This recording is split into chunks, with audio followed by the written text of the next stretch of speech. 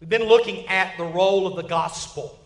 And we come to a very important aspect of that today. In fact, today is a two-part lesson, one today, one next week, to conclude this section of the gospel. We've been looking at how you respond to the gospel. Mark 1:15, Jesus came preaching the good news. And the good news is the kingdom of God has come near. Jesus is God incarnate. He's going to come. He's going to suffer. He's going to die. He's going to be raised the third day. Then He's going to establish His kingdom. And we have to decide when we hear that news, what will be our response? What are we going to do in understanding what God has done for us through Jesus Christ our Lord? And so when you turn over to passages like Acts 2, when Peter preaches the first gospel sermon on Pentecost, the response of the people who heard him was, brothers, what shall we do? I mean, you have to make a response. Now, one of the things you need to understand is this is a positive response in that these people wanted to know, how do we get back right with God? And we know that there are 3,000 that make that decision. But what we also need to realize is that there were thousands and thousands of others that walked away that day. Not everybody obeyed the gospel. If there were maybe 10, 20, 30,000 listening, only 3,000 responded positively. But here's what's fascinating about the gospel. The gospel, as it is preached, is like seed being planted. And that seed sometimes takes time. Acts 6, you have the church still growing rapidly, the text says. And notice that last phrase, a large number of priests became obedient to the faith. Find that passage fascinating. You see, when the first gospel sermon was preached, it was Pentecost, one of the three great festivals of Israel. The priests are all up in the temple. They're up there. Peter and the apostles are down somewhere outside the temple grounds. They're preaching the gospel for the first time. The priests are, no doubt, upstairs in the temple courts going, what in the world's going on? And when they hear about what the apostles had preached and how that they had preached that Jesus had been raised from the dead, here's what's fascinating about these priests. Many of them were Sadducees. Sadducees denied the resurrection of the dead. And so when they heard that Jesus had been raised from the dead, these priests would have thought, no, there is no resurrection of the dead. And yet we see sometime later that seed being planted. And notice again the phrase back there, and let me go back. They became obedient to the faith. When I saw that, I was reminded, Blake, of the old hymn, Trust and Obey, where you have that beautiful chorus, trust and obey, for there's no other way to be happy in Jesus but to trust and obey. And if you look back again at the text, that's exactly what these priests did. They became obedient to the faith. They trusted and they obeyed. Well, today we continue looking at how do we respond. And 2 or 3 weeks ago, we began by looking at the fact that you have to respond with either repentance or faith. And one of the things I tried to set up is that sometimes in the Bible, repentance comes first. Sometimes faith comes first. We don't need to be dogmatic about that at all. That has to do with where you are in your spiritual journey, okay? And so sometimes the text talks about repenting and believing, sometimes believing and repenting.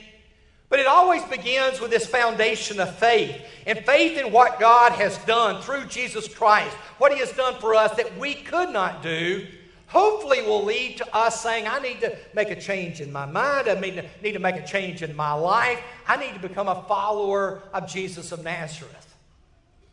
And last week I talked about loyal declaration. I grew up hearing it called confession. And I still will use that term, I'm sure, a lot. But the more I've studied what confession is, it is far more than simply acknowledging that you believe that Jesus is the Christ, the Son of the living God. Confession is meant to be a declaration of loyalty, a pledge of allegiance to Jesus Christ. And so when we make that confession, we are saying we believe that Jesus is in fact Lord of Lords, King of Kings, and we submit our lives to His authority. That's what that is. And of course, when you're 11 years old like I was, that wasn't really what was going through my mind.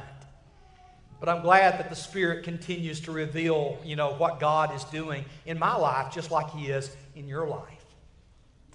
Today we come to an issue that has sadly divided Christianity for literally hundreds of years. And I'm going to introduce it once again with a word to try and make some corrective action. and that is the subject of immersion. Now, you probably grew up hearing it called baptism. I did too.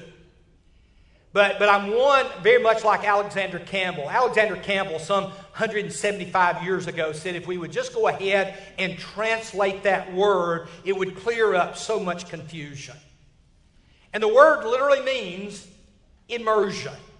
And so I'm going to use the word immersion today. Now, in order to do that, let me remind you just simply how most translations translate this word. Here is, for instance, Matthew 3:1, talking about John.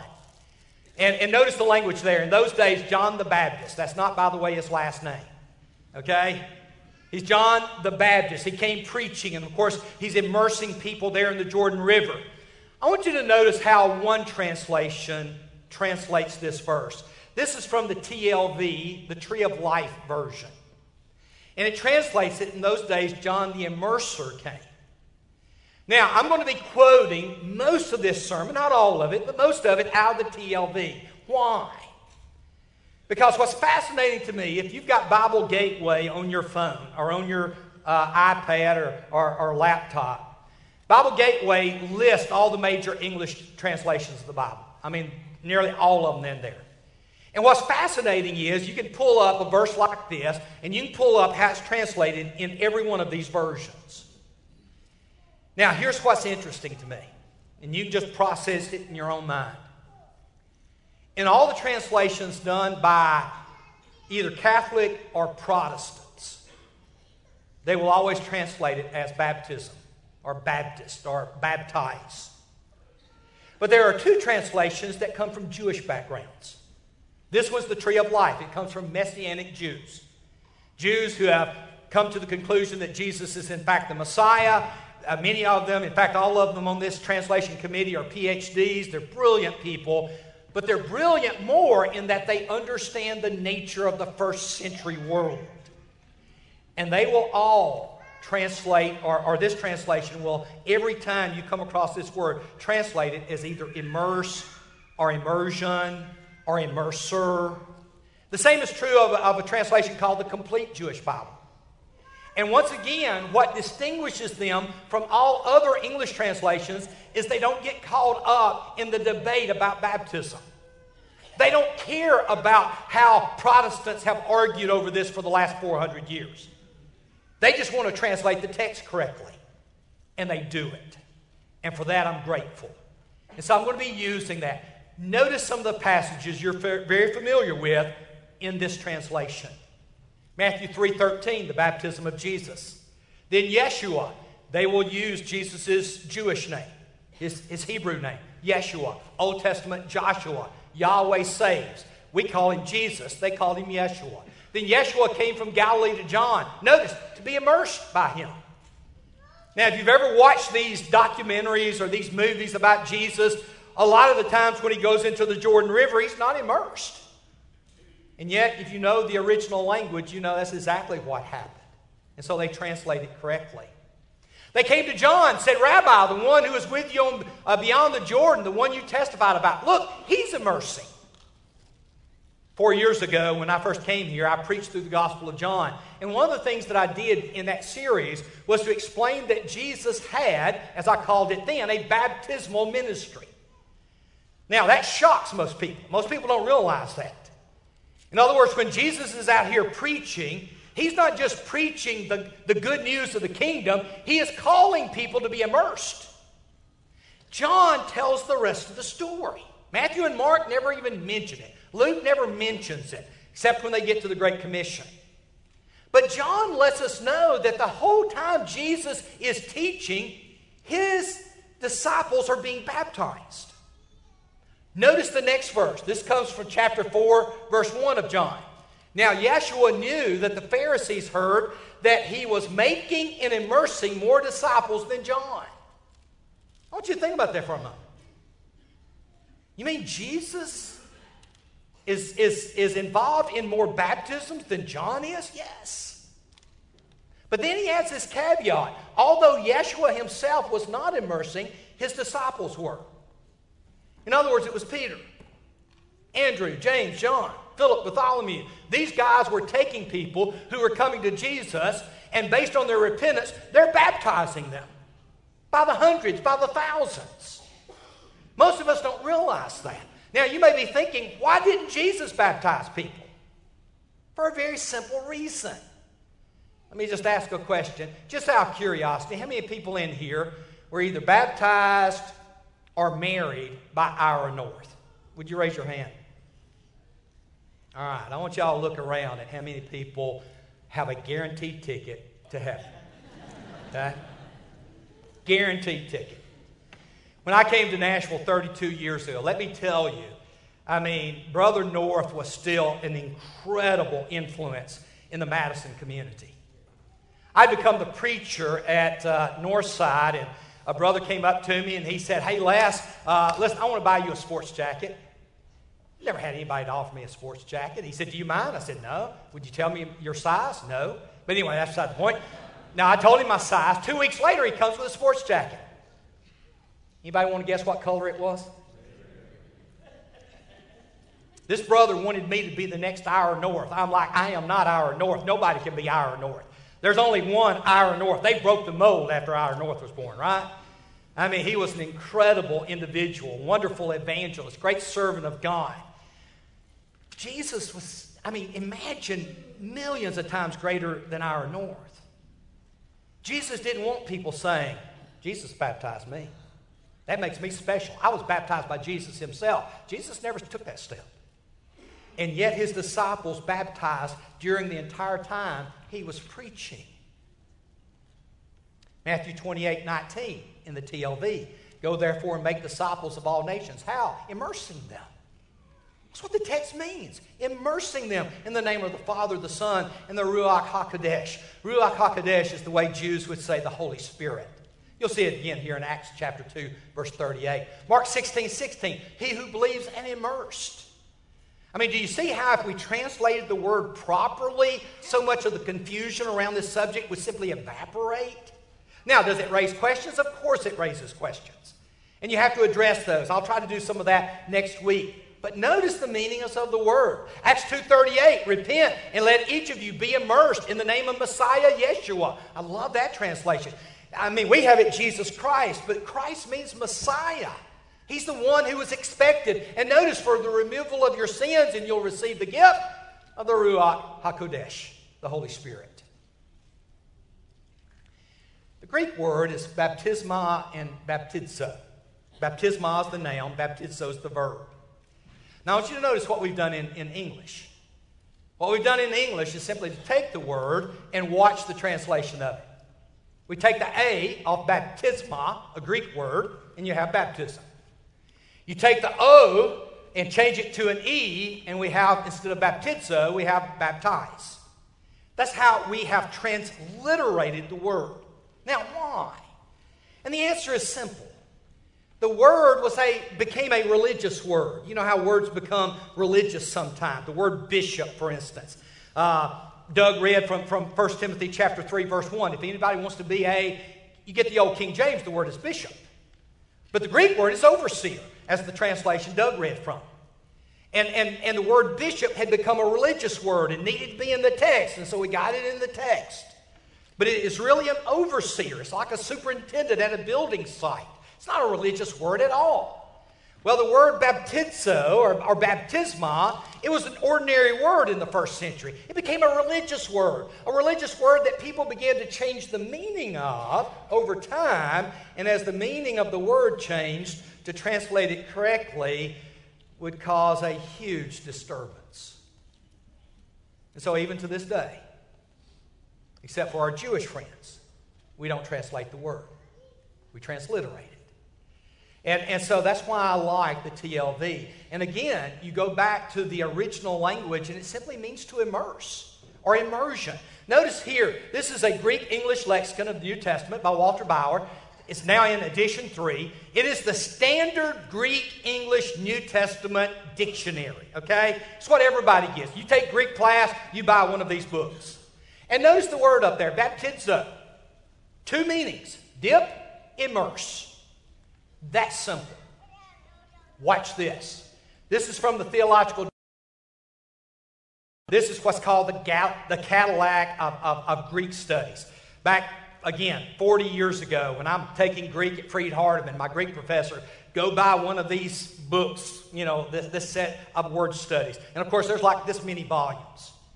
And so, I saved and was finally able to buy a set of them. And if you just open it up, I want you to notice a fascinating aspect. You see, in Greek, you have another word that is kin to baptizo, and it's simply bapto. And you find that some in the New Testament. When you wash dishes, you bapto, you immerse them, you dip them under the water. Okay? But the Greeks had a way of what they called intensifying words. And so if you wanted to intensify a word, you changed the ending from o to idzo. Okay? That's an intensification of the word. That's why here in Kittle it says the intensive baptizo. In other words, it's been intensified from bapto. Bapto means to dip into. Baptizo means to plunge into.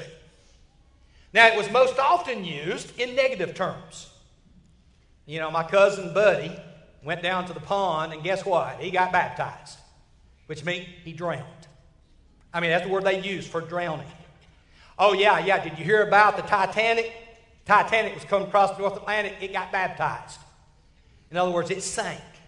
That was the word used to talk about ships that sank, was baptisma or baptizo.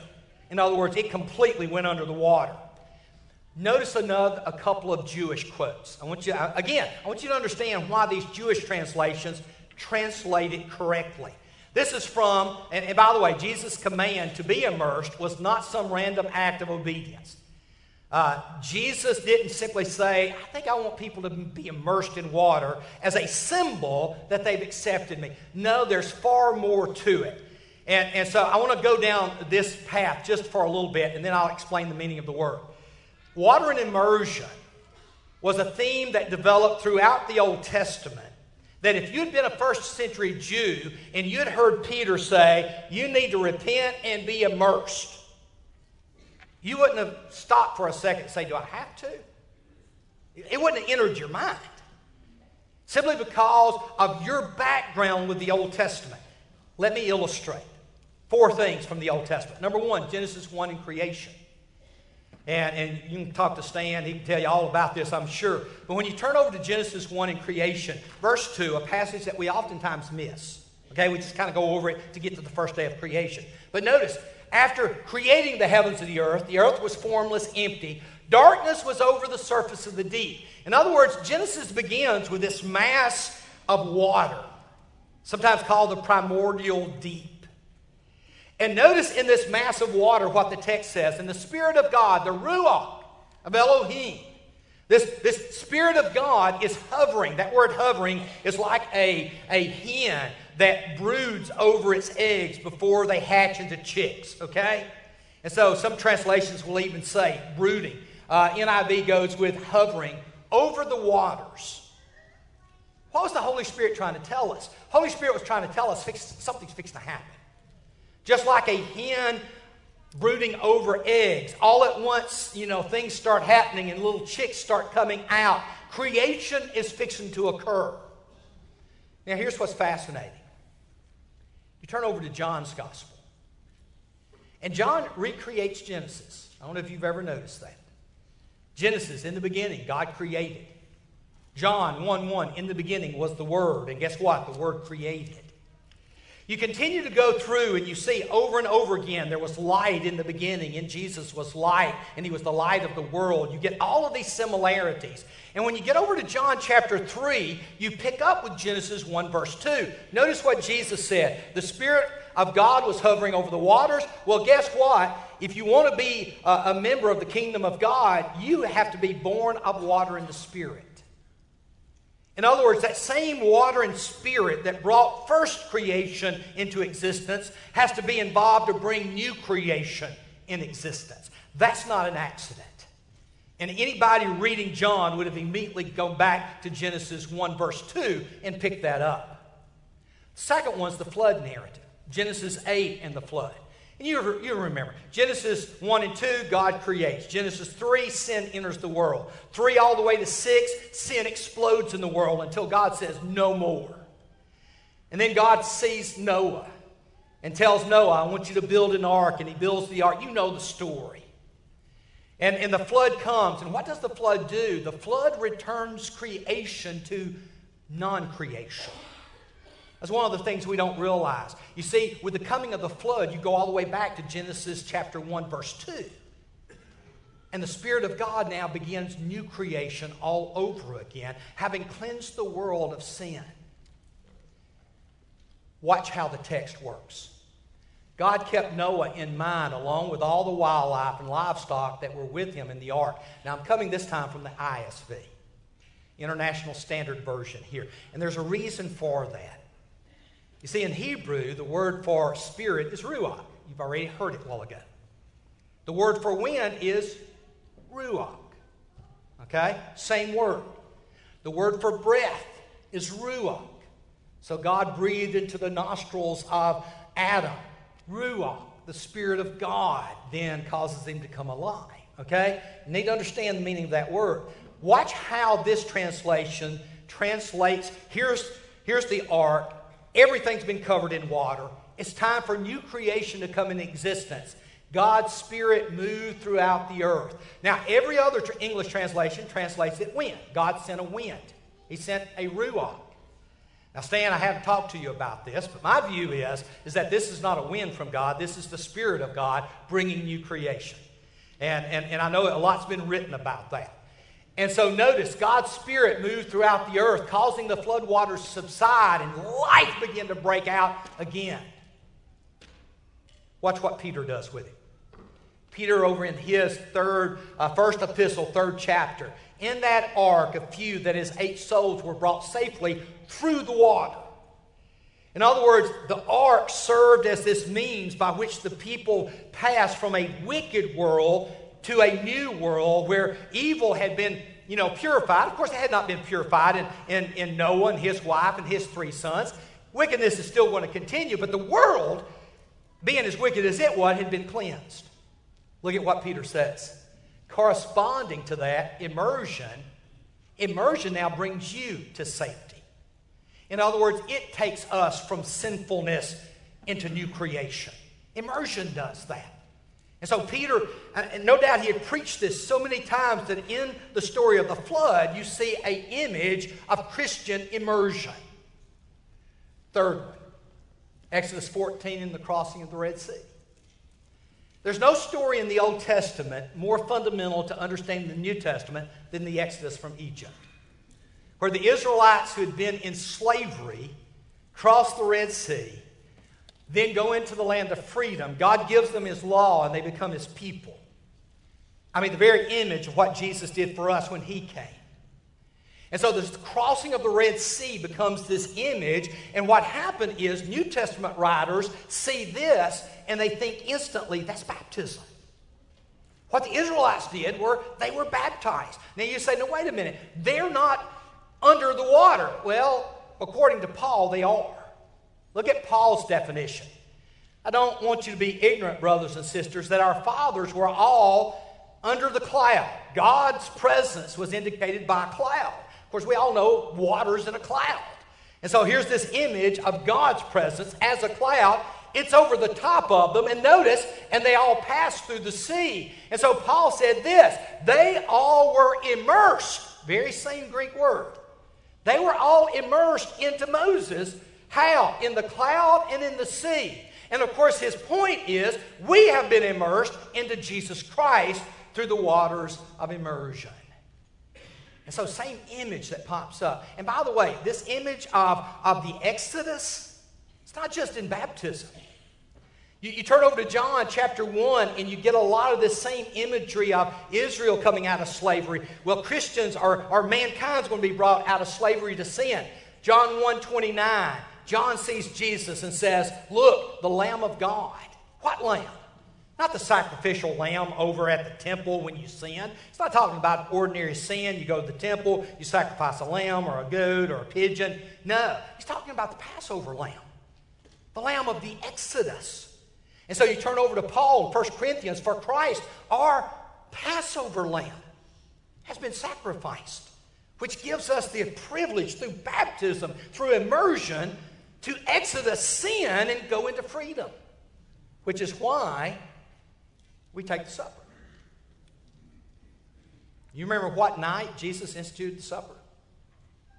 Night of Passover.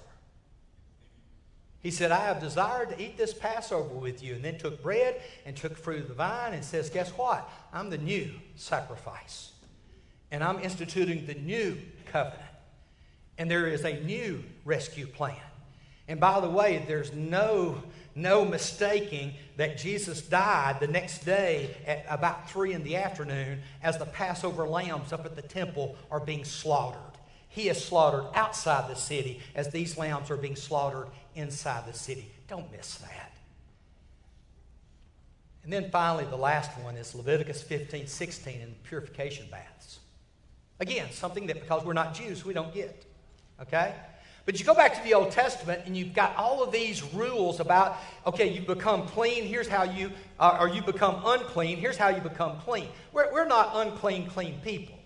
I mean, yes, we are, but not in the way they were. You know, I'll go outside and work for a few minutes and then come in and get ready to go to the building. And June says, you are going to take a shower, right? In other words, you are going to clean up. Well, yes, of course I'm going to clean up. Theirs was more spiritual in nature. So you have, for instance, Leviticus 16 to the priest. He shall bathe himself with water in the sanctuary area before he goes and sacrifices to God. You've got to go and cleanse yourself with water. Watch all the different statements about this by Jewish people. This is from Torah.com.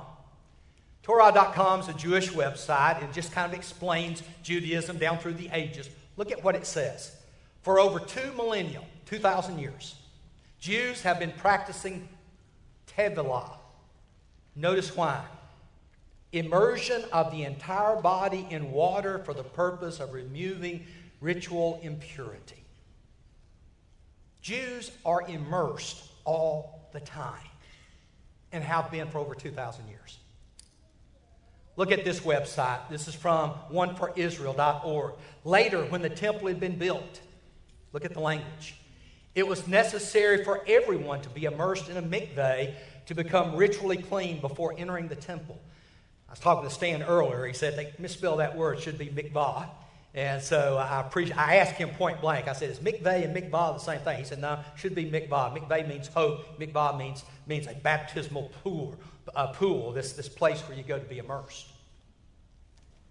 And by the way, you had to be immersed every time you were intimate with your spouse, every time a woman went through her monthly cycle, every time you touched something dead, every time you touched a Gentile. I mean, you became unclean in a myriad of ways, which demanded for you to have a complete immersion in water to make yourself pure. People oftentimes ask, where did everybody on the day of Pentecost get baptized? Boy, that's a no-brainer. I mean, if you had gone back in the ancient world, by the way, this is the south entrance of the temple. 40 years ago, this wouldn't have been here. It had been a field, a green field. But they dug it out. These are the very steps that Jesus would have walked up to go in. And you see where they've closed off the 3 entrance ways that originally went up to the temple. That's where Jesus would have gone up to the temple on the south side of the temple.